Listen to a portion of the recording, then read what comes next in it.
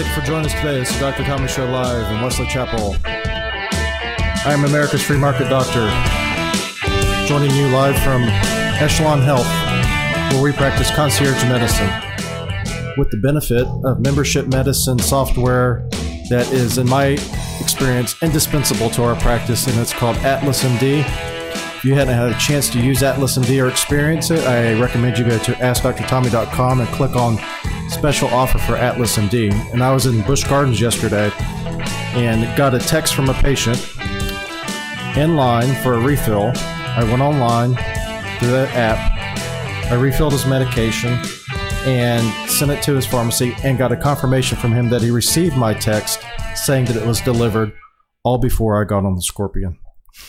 And today I'm pleased to join you with Dr. Radley Griffin, who is from South Tampa's premier concierge medicine practice, Griffin Concierge Medical. And he is here to explain to us some of the new and exciting things that he's been doing and that maybe, if you're lucky, your physician is doing. But it's about how to basically get really ahead of the curve when you're talking about disease prevention or not even disease prevention. Well, just tell us what it is. Yeah, thanks, Tommy. Great to be here. So one of the things we've been really, I think, focused on in our practice is prevention. And that's really one of the benefits of concierge medicine, I think, is it creates a forum where we can actually prevent disease, which is great, whether that be through encouraging our patients to get the regularly scheduled screening tests such as mammography, colonoscopy, bone density testing, other cancer screenings, and then really delve into the lifestyle aspect there too, as far as diet, exercise, true optimization. And I think there's in primary care, there's some definite struggles with prevention, and we still see disease still happening, and the big factor there is really heart disease. I mean, it's still the number one killer. Right. I read a stat last night that basically says heart disease deaths are greater than all cancer deaths combined, which is really staggering when you think about it. Right. And so the idea is from a primary care perspective, we're the ones who are driving prevention and screening. And what are some of the new technologies we can offer to our patients that we can order that are cost effective and are truly impactful? So that's what we're doing. So normally when someone goes to their doctor, let's say you're 50 years old, they may run a lipid panel, talk to you a little bit about diet and exercise, maybe even order a stress test, talk to you about how well you're doing with your exercise, if you're doing any exercise, if you're having any chest pain, shortness of breath, and a lot of times that's it. Right. So above and beyond that, what are some of the things that would trigger you as a family doctor, concierge medicine physician to say, what are some of the other things that you ask in addition to those standard questions and standard ages about when you start looking at cardiovascular disease risk? Right. So that's interesting. So in spite of looking at the cholesterol, having these screening tests such as stress tests, family history, we're maybe not making the dent in heart disease like we are with, say, colon cancer screenings. We're really reducing the colon cancer deaths. We're even better at detecting breast cancers these days than in the past, and even prostate cancer. And so the idea is we tend to start this algorithm with heart disease based on things like cholesterol, family history, more or less the look test. This person looks unhealthy, so their heart must be unhealthy. And time again, we end up being wrong, at least I do, in the sense that just when I am sure somebody's got heart disease, they're a diabetic, they're a little bit overweight, they don't exercise, and then we test them and they have no heart disease. And then we've all heard of the cases that it's the person, oh my gosh, they just died of a massive heart attack. Their diet was awesome, no family history, the cholesterol was amazing, and they died. And you're like, well, gosh, what could we have done to predict that person was going to die of a massive heart attack? And of course, we hear all the time from a stress test perspective, from Alan Thicke to President Clinton to Tim Russert years ago, they all had stress tests before they died of a massive heart attack. So stress testing clearly has limitations there. And so what the strategy that I'm recommending or suggesting is really the same strategy we're using for colonoscopies and mammograms. We're basically saying you are alive and you are of a certain age, and we just screen you regardless of family history, of risk factors. And so that's what we're doing. So basically, I want to know. I want to know what, just like I want to know what that colon looks like in our patients to make sure there's no colon polyps or any colon cancer. I want to know what their coronaries look like so I can make the best recommendation for them. Let's look at this coronary here. This is a file that you sent me, and this is describe what we're seeing here. So this is the technology we're talking about. We're talking about actually looking inside the patient's coronary arteries, which supply the blood to the heart, and we're trying to detect whether or not that person has plaque. And what you see here is a nice young man, and I say young man because he is early 50s, perfect cholesterol. Perfect cholesterol, this person? Perfect cholesterol. And so what is all those white things? So the white things are actually healed plaque. We call that calcium. Okay. And so this person, and what's interesting about calcium in the arteries is that it's old. So this person at the young age of 50 has a bunch of old plaque that is healed. Thank goodness has healed in his artery. Okay, so a plaque is coming off the coronary artery. So the coronary arteries are the arteries that come off the top of your heart. Correct. Off the aorta, main vessel that comes off your heart, and then they themselves supply the heart muscle. Correct. So if your coronaries are blocked, it's one thing if you have a blockage in your leg and you have pain in your leg, but if your coronary vessels are blocked, that's like, you're blocking the main pump. So there's not going to be any more pumping unless you. So this gentleman here had some plaques that were developed maybe at some point in his life, and you said now they're healed because of the calcium. That's evidence of healing. Correct, yes. Now, on a standard coronary calcium score, this is what would show up on a coronary calcium score. Correct. And so that's calcium scoring has been around for a while, really came to prominence in the early 2000s. And the idea is to screen patients with a low dose radiation calcium or CT scan. And the idea is if a patient has calcium in their arteries, they have coronary disease. And in that sense, you could say, okay, we know this person has had heart disease in the past. It doesn't look vulnerable now, but we can predict that they may develop it in the future. So we may put that patient on specific treatments such as cholesterol lowering therapies. We'll adjust diet. We may even implement an exercise regimen for that patient.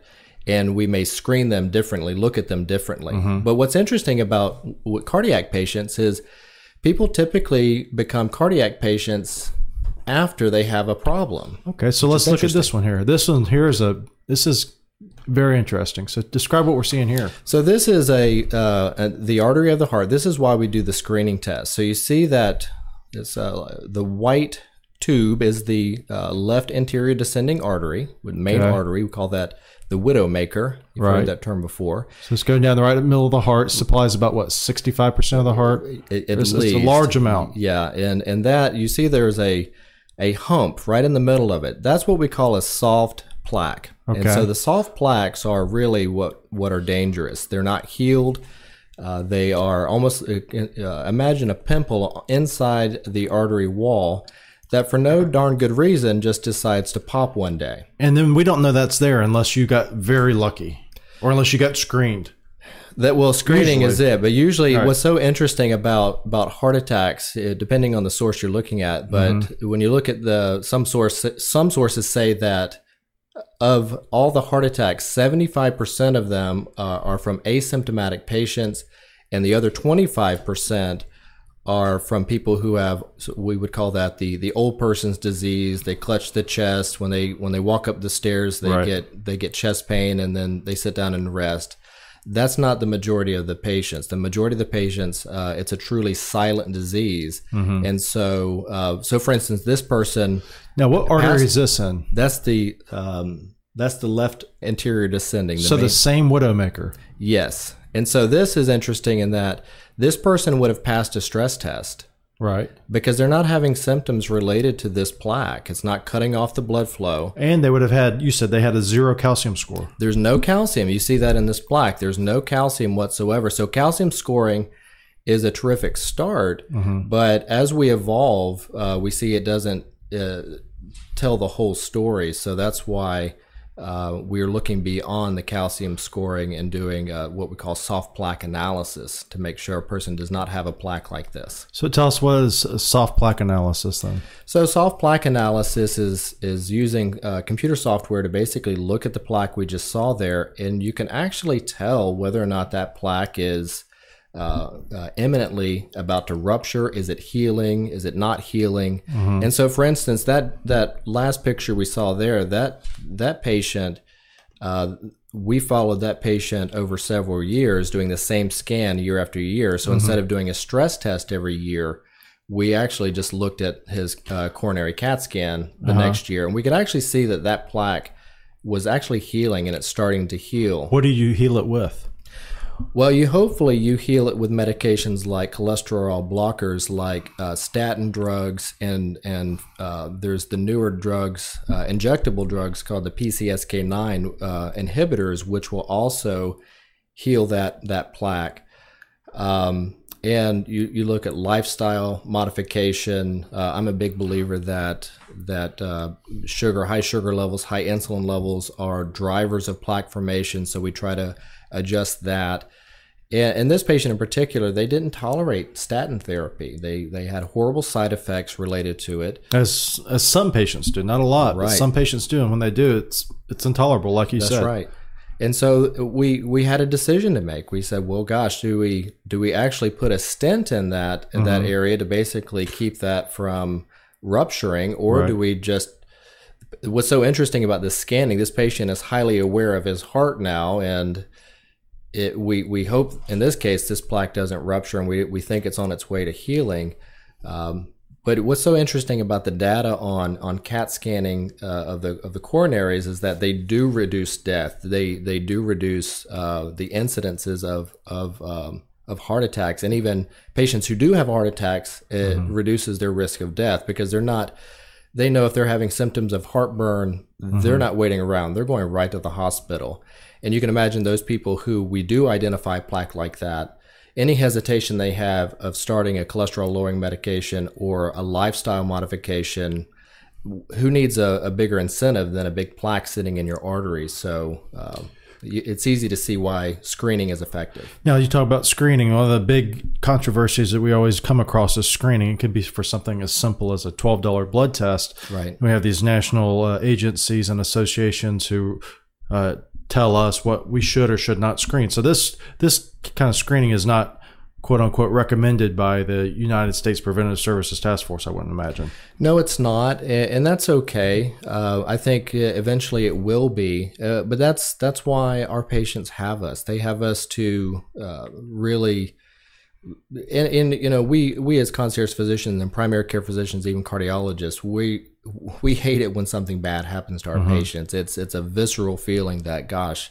what more could I have done for my patient? And so this really fits right in there with what we're trying to accomplish. And as physicians, and I think primary care physicians, we love to know that our patient doesn't have colon cancer, doesn't have breast cancer or prostate cancer. But gosh, how great does it feel when we know our patient doesn't have heart disease, the number one killer of all Americans? It's invaluable. So what's so neat about these tests is that the data, when they're negative, when these tests are negative, meaning there's no plaque whatsoever, there's no calcium whatsoever, our cardiologists are saying they have about a 99.99 negative predictive value, meaning there's no plaque there. So if they come up with chest pain in the next week, 2 weeks, even several months, that's not a heart attack. It's something different. Right. So we feel very good when these tests are negative. We feel I'm sure the patient feels great too, knowing that. I mean, especially if you have a patient who's at risk potentially from a family history standpoint. Right. So this test here obviously is only for millionaires, right? Oh, absolutely. No, it's for everybody. It's the technology. How much does it cost? The test costs, to actually get the test done, it costs $195, and our cardiologist will pay them $100 to read the test. Okay. So $295. So less than what a lot of people would spend going out to eat, let's say, for a month. Absolutely. You can have this in your, knowing this is life-saving, not only life-saving, but I'm sure a great deal of load off your mind, knowing that you don't have to worry about this so much. Well, it's great too, and even consider this perspective. So often we'll put a patient on cholesterol-lowering drugs just because their cholesterol is high. And those medications have effects, they have side effects, and one side effect sometimes is cost, and these medications can be very expensive. Right. So imagine you have a high cholesterol.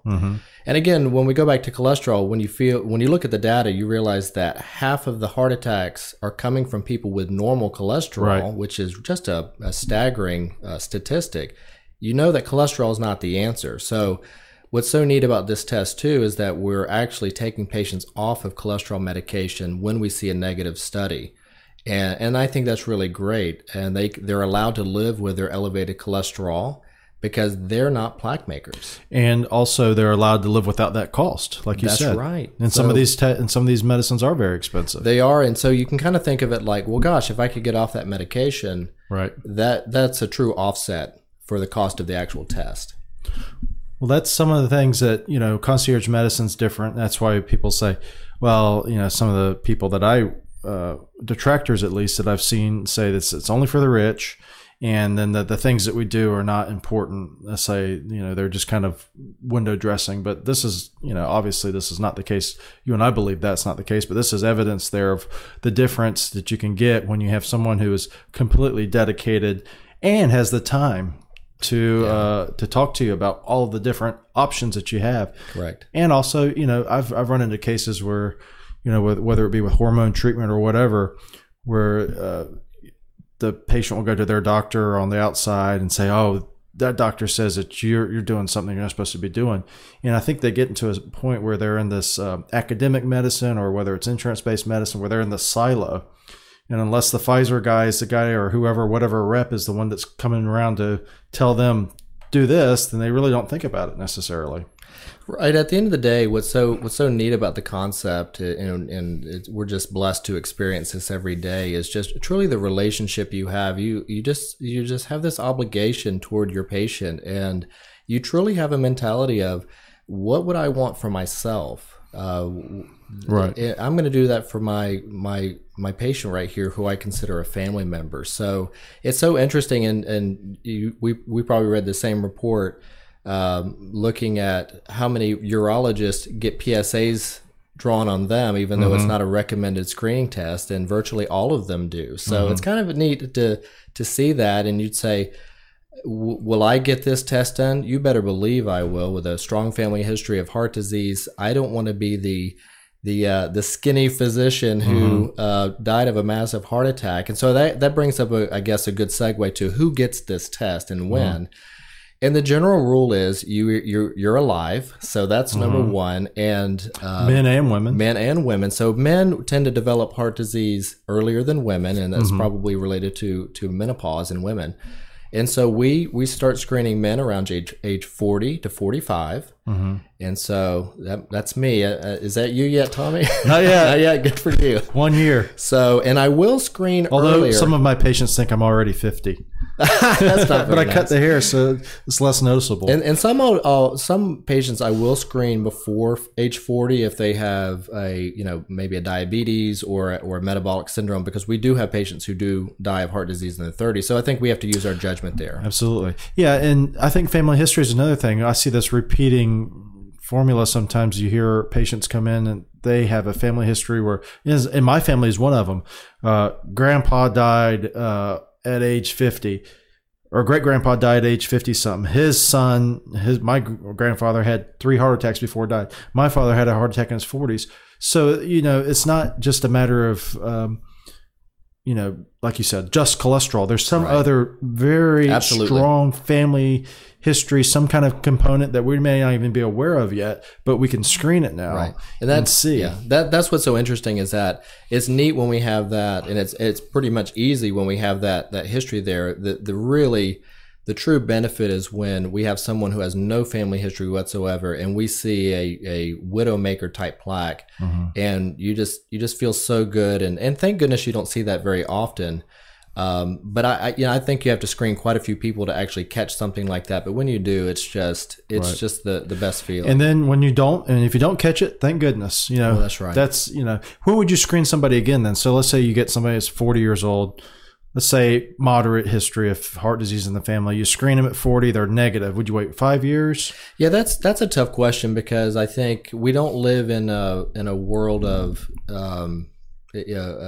consistency typically. So our life changes, our stress changes, the way our genetics work, those also change.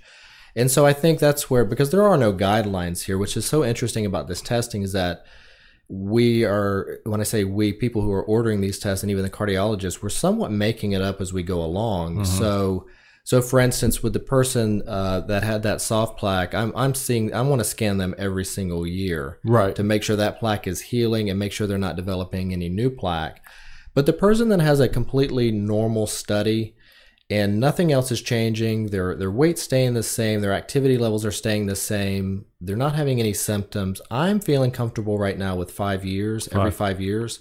Some cardiologists are so I think heartened by this test and they're recommending upward of 15 years. Okay. I'm not that. Well, heck, in 15 years, that's a lot of time. Yeah, because a lot of there can be a lot of life happenings in 15 years. So I'm not quite there yet, but I guess if I have a patient who's doing well for 15 years, I could get behind that. In your experience, having done this, do you see this more, the plaques, the soft plaques, do you see this more in people with diabetes or insulin problems or no?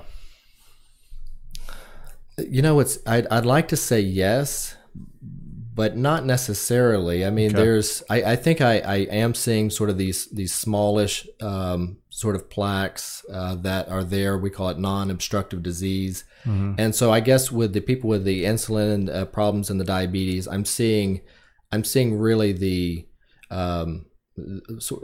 beginnings of disease. I will say that. And so I don't want anyone to be have a misconception that diabetics and metabolic syndrome patients are disease free. Not the case, but I'm just seeing a lot of small disease, small plaques, and I think that's so important because we can intervene early, put them on the appropriate medications. These tests are very meaningful, impactful for patients. But gosh, I got to tell you, we're just so often the normal cholesterol patient, the no symptoms, and like, wow, you see that big plaque sitting in there, and you're just thinking, just so thankful that you ran that test. Yeah, I think again, back to being able to say that it's there is reassuring, and then also being able, and then also for the doctor, it helps you to really drive home the point. I remember when I was in residency, one of our attendings used to check the LP(a) subfraction just as a means to drive home the point to the patients. Look, this is really serious. Right. So this is taking that idea to the next level. Is look, not only is there this blood test that shows there's this actual physical thing. Yeah, there's nothing like a picture to motivate. Well, that's reality. That's it exists. It isn't theoretical any longer. It isn't based on potential. It's you have a plaque, and we have to deal with it.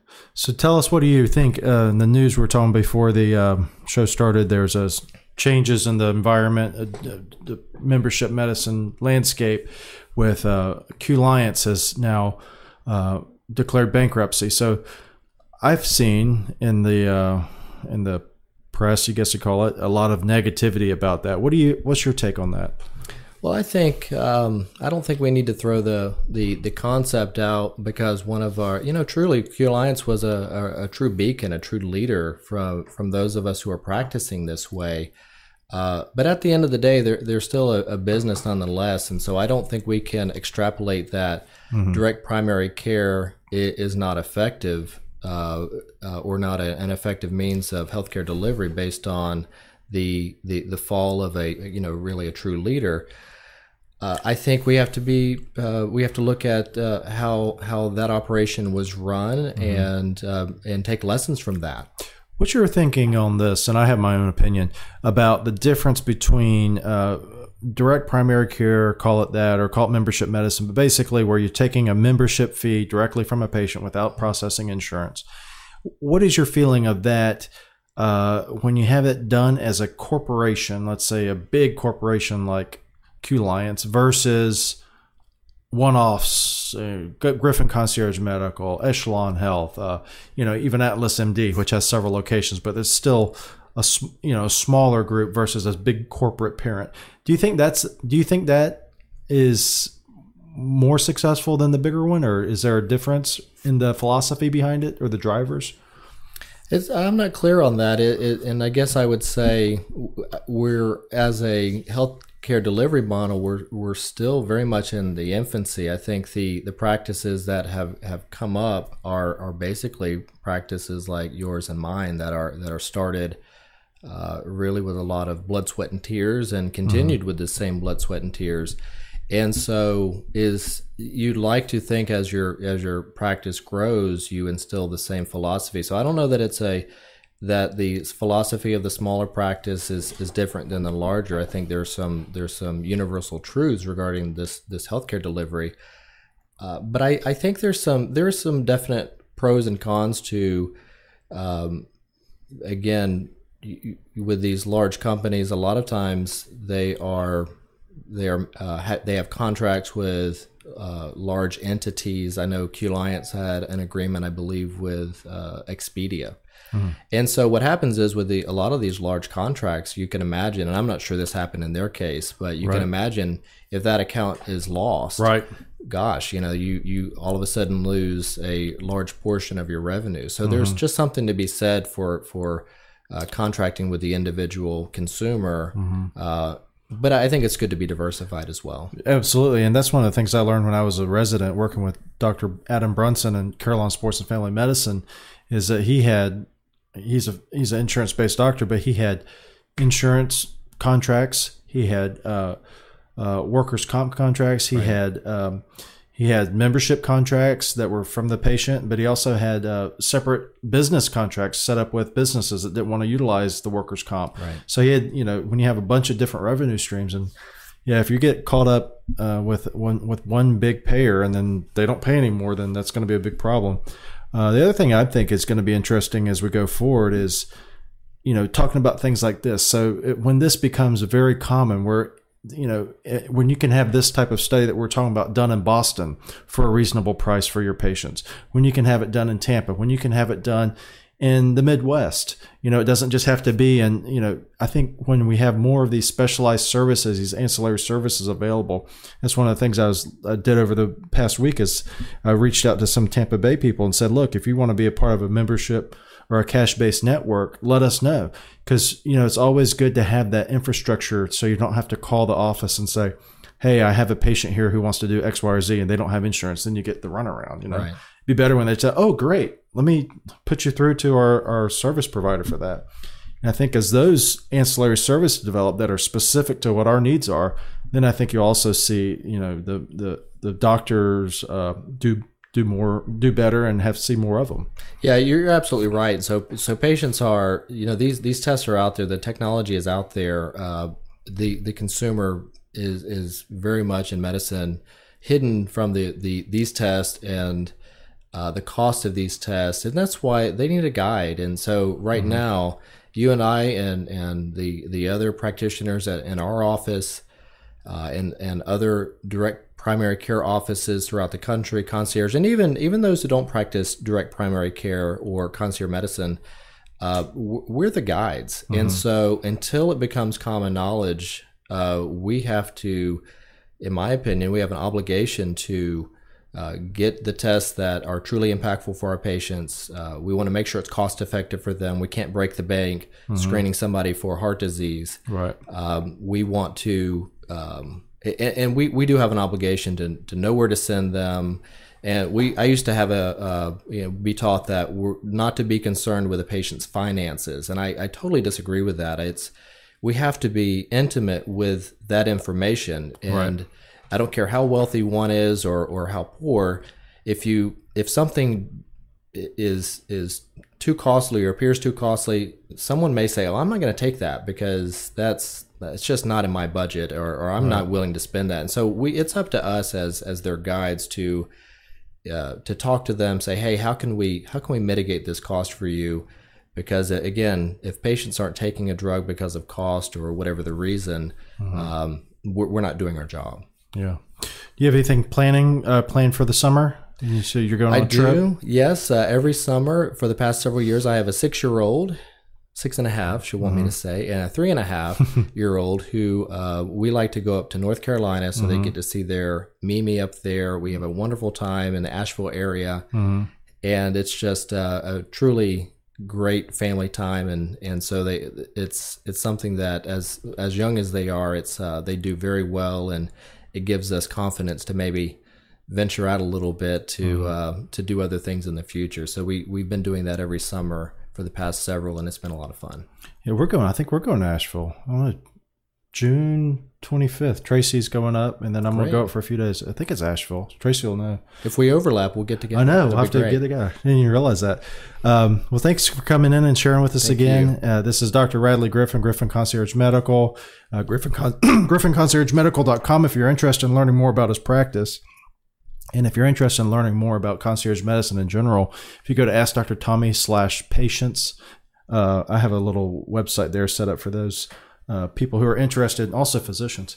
And so today I wanted to play our song of the week. This is from Sgt. Pepper's Lonely Hearts Club Band. It was turned 50, so it's 50 years ago today. Actually, not today, but recently, that Sgt. Pepper taught the band to play. And so we're going to play a little bit from Paul McCartney. And we'll see you guys next time.